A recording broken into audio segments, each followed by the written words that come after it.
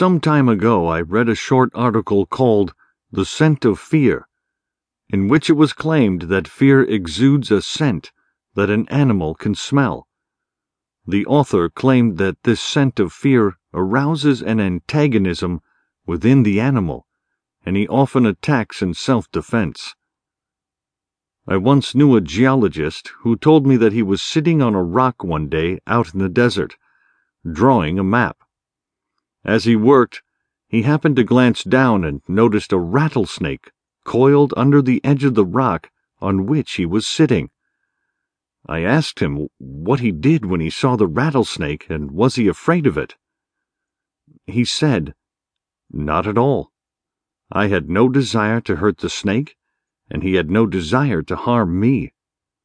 So he sat there and leisurely completed his plans, and then went about his business with no thought of fear. This reminded me of a passage in the Bible in which it says, "Behold, I give unto you power to tread on serpents and scorpions, and over all the power of the enemy, and nothing shall by any means hurt you." And in another place, "They shall take up serpents, and if they drink any deadly thing, it shall not hurt them. They shall lay hands on the sick, and they shall recover." I'm not sure that I would be willing to pick up a rattlesnake, but I do know this.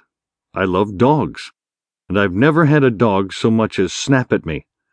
They certainly do feel your personal atmosphere, and if it is one of trust and confidence, if it is one of understanding and love, they will respond to it.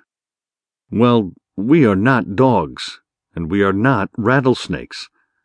But I really wonder if it is true, and I feel certain that it is, that when we have an atmosphere of antagonism toward others, they inwardly feel it, and their response to us will be antagonistic.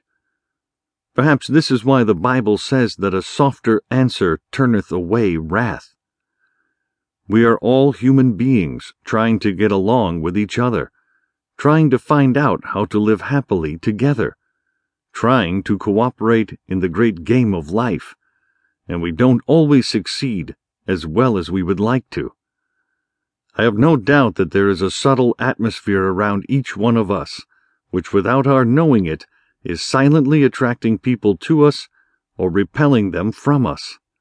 And I have no doubt that some form of fear is the cause of most of our troubles. What the animal smells because of its acute instinct, we humans feel inwardly when we contact each other.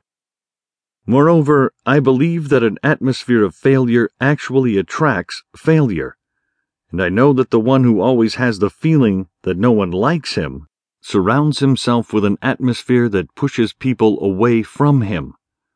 They don't know just how or why. Just as the animal smells the fear, people sense the feeling of those around them. It seems as though our mental attitudes are contagious, as though we go around more or less enveloped in them. And the silent influence we exercise on others is something that takes place automatically.